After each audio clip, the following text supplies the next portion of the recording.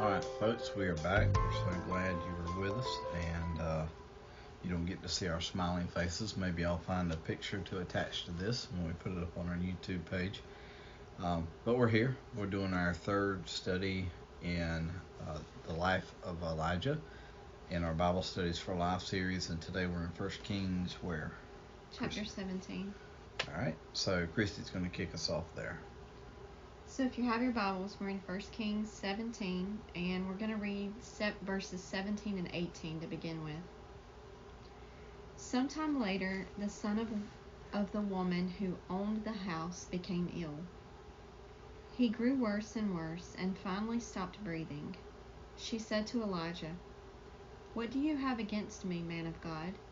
Did you come to remind me of my sin and kill my son?"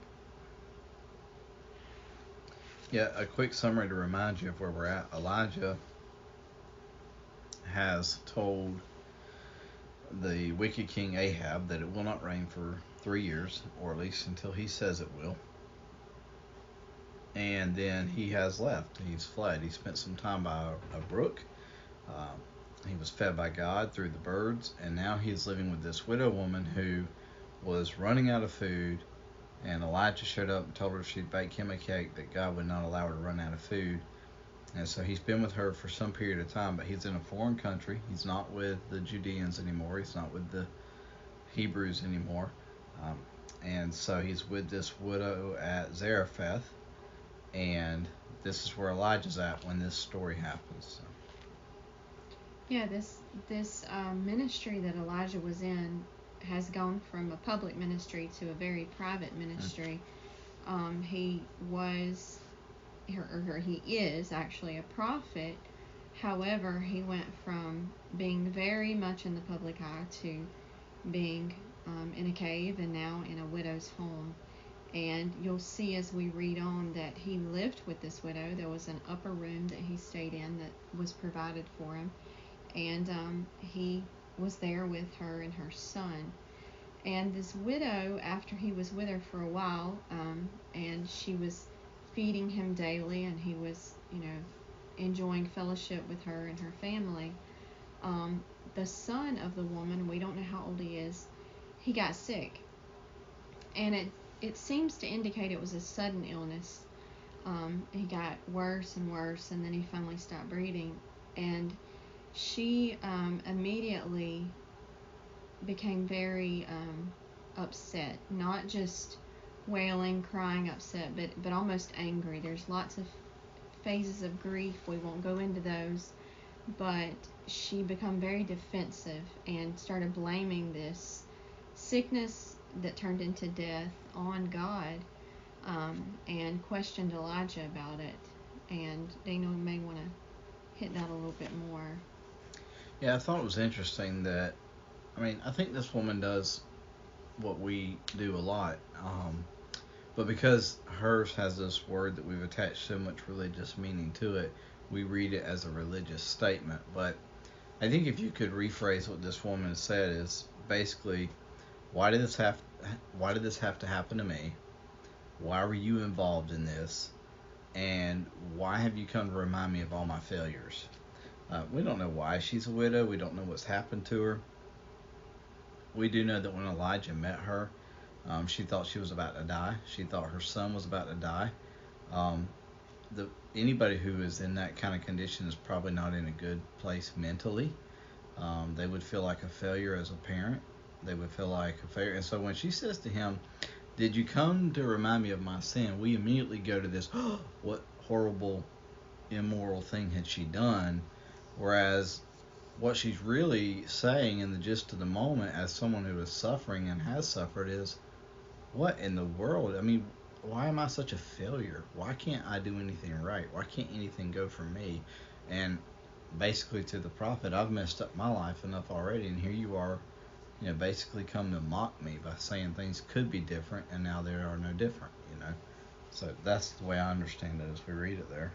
Yeah, I don't use the version of the Bible, the Message, for necessarily study, but I do like to listen to it when I'm listening to my YouVersion app. And I'm going to read you the verse 18 out of the Message because it pretty much sums up what Daniel just said, that the woman was saying. It says in verse 18, the woman said to Elijah, "Why did you ever show up here in the first place? A holy man barging in, exposing my sins, and killing my son." So in essence, she was facing a lot of guilt and not really any reason to face it, but I think a lot of times we do that, like Daniel said as well. The book pointed out Murphy's Law, like, if it's going to happen, it's going to happen to me. And she may have just been really struggling with some of the things that she was facing. She was a widow. She had lost her husband and now her son, and he was going to be the one that provided for her, and so this was a provision issue as well. Not at this point, but I'm sure ultimately she began to think about that as well.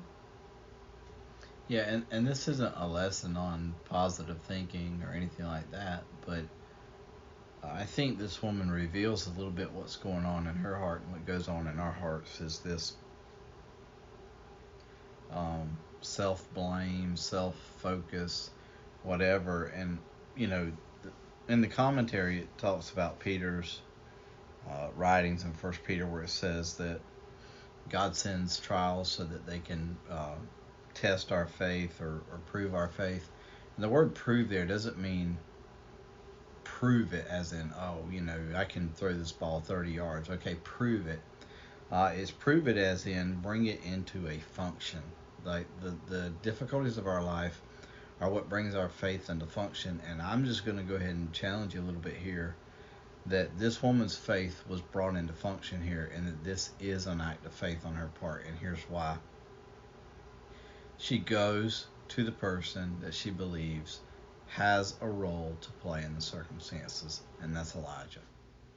And to me, that just shows that she had faith. She wasn't quite sure about it. She wasn't sure what to do with it, but she did have faith, and that is important in this story to see it from that perspective. It is. Sometimes we go through things, whether it's to this extent or not, and we have, just Daniel and I personally have encountered a lot of this pain through others in their lives, and it is very important that we listen, and that we are able to try to absorb whatever it is that they are feeling at the moment and what they are lashing out even at the moment. And this was the point this lady was at. She very much needed to express her feelings at this point, and Elijah listened. And we're going to see what happens in the next few verses and how he took that upon himself. Verses 19 through 21. "Give me your son," Elijah replied. He took him from her arms, carried him to the upper room where he was staying, and laid him on his bed. Then he cried out to the Lord, "Lord my God, you have brought tragedy even on this widow I am staying with, by causing her son to die." Then he stretched himself out on the boy 3 times, and cried out to the Lord, "Lord my God, let this boy's life return to him." So here, I want to go ahead and point out in verse 19, just summing up what I had just said about verse 18. Elijah takes this lady's pain and steps into it. And he looks at her suffering and he says, "I want to help you bear it." And he didn't argue with her. He didn't try to fix her words. He didn't try to change the way she was feeling. Yeah. He just picked her son up. He asked her permission first, and then he picked her son up, and he took all that pain upon himself. Yeah, that's a tremendous insight there, because those are all the things we do. And so the note I wrote to myself on this passage was this, and it's for those of us who have the role of Elijah, because this is the focus of the lesson is taking the role of Elijah here. And it's this: don't evaluate people, speak to God. We have a tendency, and we do it among ourselves. We do it in a way that we think is okay. We do it in a way that we think is helpful for us. But we say things to each other like, well, they're in that circumstance because this is what they do. They're in that circumstance because this is what they said, or this is how they thought, or this is how they performed. And every single one of those things might have logical truth to it. But what that allows us to do is the exact opposite of what Christy just said, of taking people's pain and burden on us. We lose our empathetic spirit that God has gifted us with when we evaluate why someone is in a circumstance instead of interceding for the circumstance they're in. That is such a valid reminder that we don't start telling people, or actually if we tell ourselves, we'll ultimately tell them. Yeah. If we say to ourselves or amongst ourselves, well, they're there because blah blah blah. If we try to excuse what's happened to them because of their sin or their past sin or their mama's sin or their daddy's sin, those are things we try to manipulate. And Elijah here, it's so important to look and realize the lady in verse 18 lashes out and says, why did you come here and cause me this pain? The one thing that I want to point out that Elijah did not do was defend himself. He didn't say, but God told me to come, but I was instructed to come here, but look at everything that's happened so good to us so far. He never defended himself. He just picked up the child, or asked permission and then picked up the child and took him to the room. And that's one thing I think that we struggle with in our own lives, is defending our role. Yeah, both sides of this coin here, if you will, are a challenge, because he doesn't put himself in a particular position. He doesn't put the woman in the position. He just takes the child before God. And I mean, I'm not going to pretend I'm the only person that has a problem with that. Somebody asks us to pray for them, and we genuinely intend to pray for them. But by the time we get done around to praying for them, we've thought of all the reasons why they are in the circumstances that they are in.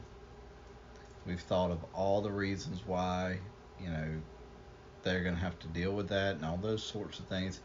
And we have lost the ability to take the role that God has provided for us. And so look at what he does. I mean, he takes the child straight before God and says to God, why have you brought this tragedy? And that's not an accusation against God, but it's a reminder to God that he's in control. And you say, well, God doesn't need to be reminded he's in control. Okay, of course he doesn't. But Elijah needed to be reminded that God was in control. So when he makes that statement, that's what he's doing. He's saying, you are in control. Why did you do this? What is happening here that brought this about? And I grew up in a tradition that really tries to find the nth degree of how and why something worked. And I'm a little bit of a logical, leaning person myself. And why did he stretch himself out on the boy 3 times? I don't know. I just know, I'll tell you this, as somebody who has prayed for people, there have been times that I have prayed for people and immediately felt a physical and spiritual sense of their need and ached and been burdened for them. And there have been times I have prayed for people and I have not, to the point that I've asked God to give me some of that sense that I've had before, so that I can really in that moment pray for them. And if that doesn't make sense to you, then I'm sorry. Just skip those last 25 seconds and pretend I didn't say them. But I've been in rooms before, and I've been in situations before where I've prayed, and immediately been overwhelmed by the need and the grief and the sorrow and all those things that are happening. And then I've been in situations that are just as bad on the outside and not had that same response. And I've had to ask God to give me that response. So maybe that's what Elijah's doing here. Maybe he's just really trying to understand and feel what is here as he pleads with God. Yeah, I think that's very important that he put himself in the role of this lady and tried to imagine the pain and the grief that she felt. I'm sure he felt it too as he lived in this home with this child and this lady and had this time that they were spending together. I'm sure he felt a connection with this child as well, but it's nothing like your own child. And he carried that burden with her. And if you read anything about the Old Testament purity laws, this was a major deal for him to pick up a body. This was some rituals he would have had to go through, some cleanliness things. You can even look in the New Testament. The Samaritan, a lot of times the people that had passed the Samaritan may have been something they had thought about. Hey, I don't want to touch this body because it's going to cause me to have to go through some ritualistic cleaning acts. And there are a lot of barriers here that Elijah broke down. But these are things he never even considered because his first response was, can I take him? So these are just some things to if you're looking into it and reading into it, and you may think of things like that, but the biggest thing was he took her grief on his own. And a lot of times that means getting very messy. When we take someone's grief, we enter their pain. It may cause us to stop what we're doing in our home and pause for a moment and help people out. And that's not an easy thing to do, but it's necessary. Yeah, absolutely. So we're going to move to the last passage, which is verses 22 through 24 of the same chapter. Unless, did I miss something there? We're good? No, you didn't. Okay. Verse 22. The Lord heard Elijah's cry, and the boy's life returned to him, and he lived. Elijah picked up the child and carried him down from the room into the house. He gave him to his mother and said, Look, your son is alive. Then the woman said to Elijah, Now I know that you are a man of God, and that the word of the Lord from your mouth is the truth. So as we finish the story, or this part of the story, this portion of it, we see God's response to Elijah. And Elijah is known as the greatest Old Testament prophet. James refers to him and refers to the power of his prayer. And God intervenes in this circumstance, in this situation. And, it's so easy for us to get formulaic about this. Okay, what did Elijah do? What steps did he take? I kind of mentioned that a minute ago, that I grew up in a tradition that was always looking for an edge there as to, okay, how can we get this type of response? And never forget that Elijah had probably spent months and months by himself with nothing but the birds and God's presence, whom he communed with regularly. And so in this circumstance, God answers his prayer. And Christy mentioned the ceremonial laws earlier, and as she was reading this passage, I was like, I wonder how the ceremonial laws apply to a dead body that becomes a live body. And as I thought that, this thought just, struck me that that's what happens to the law when we step into the kingdom of God. The law is for the dead person. And when we step into the kingdom of God and as followers of Jesus begin to live out the will of God, we're now live people. And the laws, so far as their condemnation and their structure to keep us in place, no longer apply. But anyways, I'm about to run off the rails if I don't get back on the lesson here. No, So, I totally get what you're saying there with when we step into the kingdom realm to carry someone else's burden, to intercede for them in a way we don't even know how to intercede for them.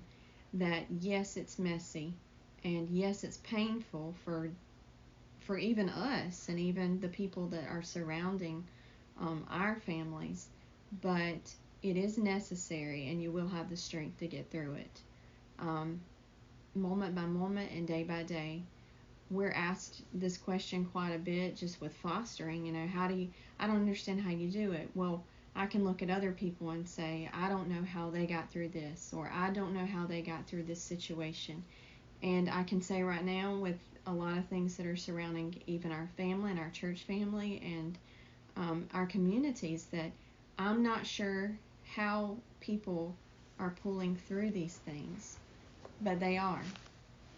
And by the grace of God, if I ever have to face a situation like that, prayerfully, I will pull through like they are and like they do.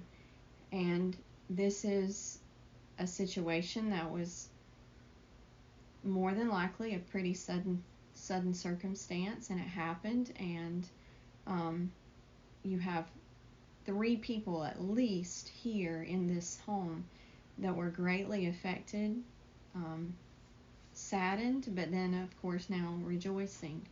That doesn't mean that every situation is going to end in the same way that this one has, but in this particular circumstance, it does end well.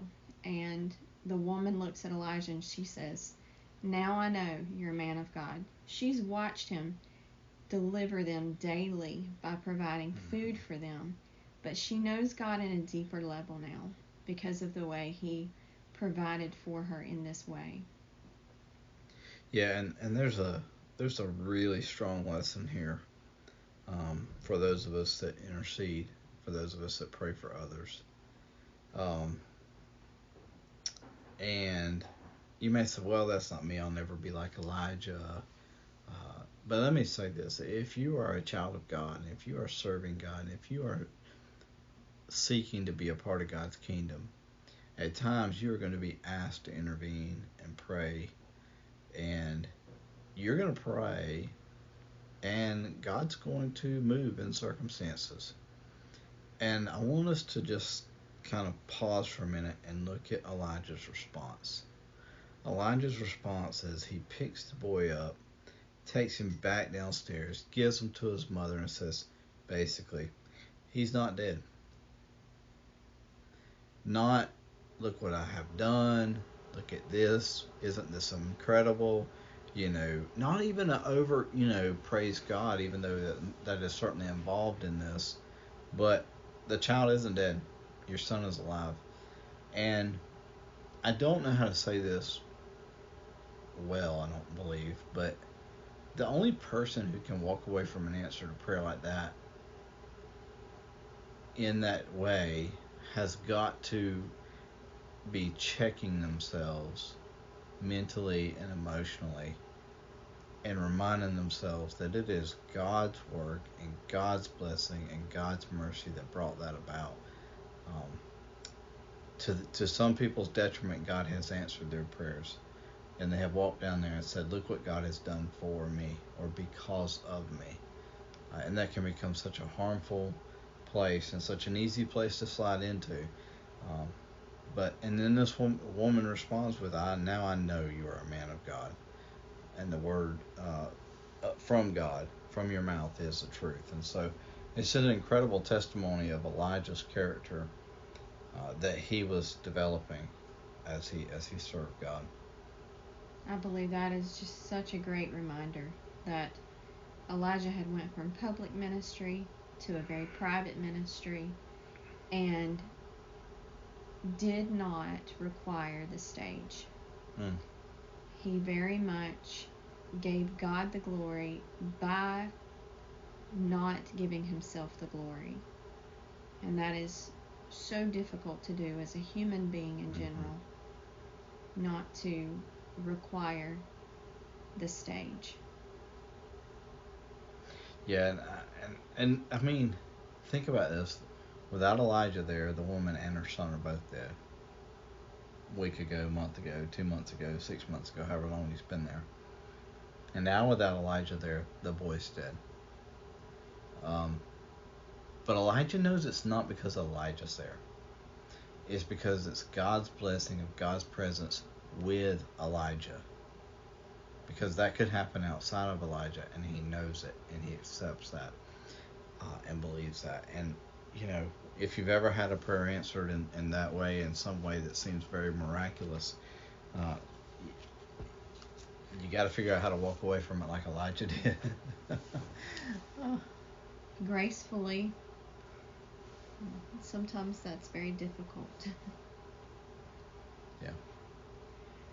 Well, as we close, I know that you probably all have many burdens today. If you are alive, you have a burden. So be consistent. The point of the lesson says, serve those around you through consistent prayer. It's been a challenge this week not to try to carry everybody's burdens, because I can't physically consume myself with those. But you can carry 1 or 2 or maybe 5 people's burdens. So pick the ones that are urgent to your heart and pray with urgency for them. And the book says consistency. So take their burdens, make them yours, and get messy with those.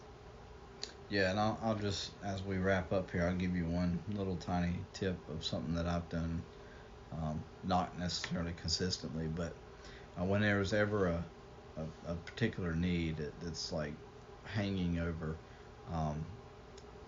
maybe I'll attach a verse of scripture to it. And every time I think of that need, instead of beginning, because this is how my brain does, my brain begins to evaluate the need and evaluate the person and evaluate all those things. And to help myself, stop myself from doing that and just pray for them and pray for the need, I'll have a verse for the day or for the week or whatever that I'll just attach to that person or to that need. And every time they come up, that will be the verse that I quote, because it helps me stay focused on who the provider is, and that's God. And this is so clear in Elijah's life here, that Elijah knew that God was the answer. And if God's the answer, then Daniel's logic and Daniel's reasoning is not the answer, and it doesn't need to become a part of it. So. Thanks for listening this week, and we plan to do this again next week, as we will not have Sunday school again next week. Yeah, for our student groups, some of our adult groups are still meeting, and but our student groups won't for at least a few more weeks. So, thank you guys. We will see you all soon.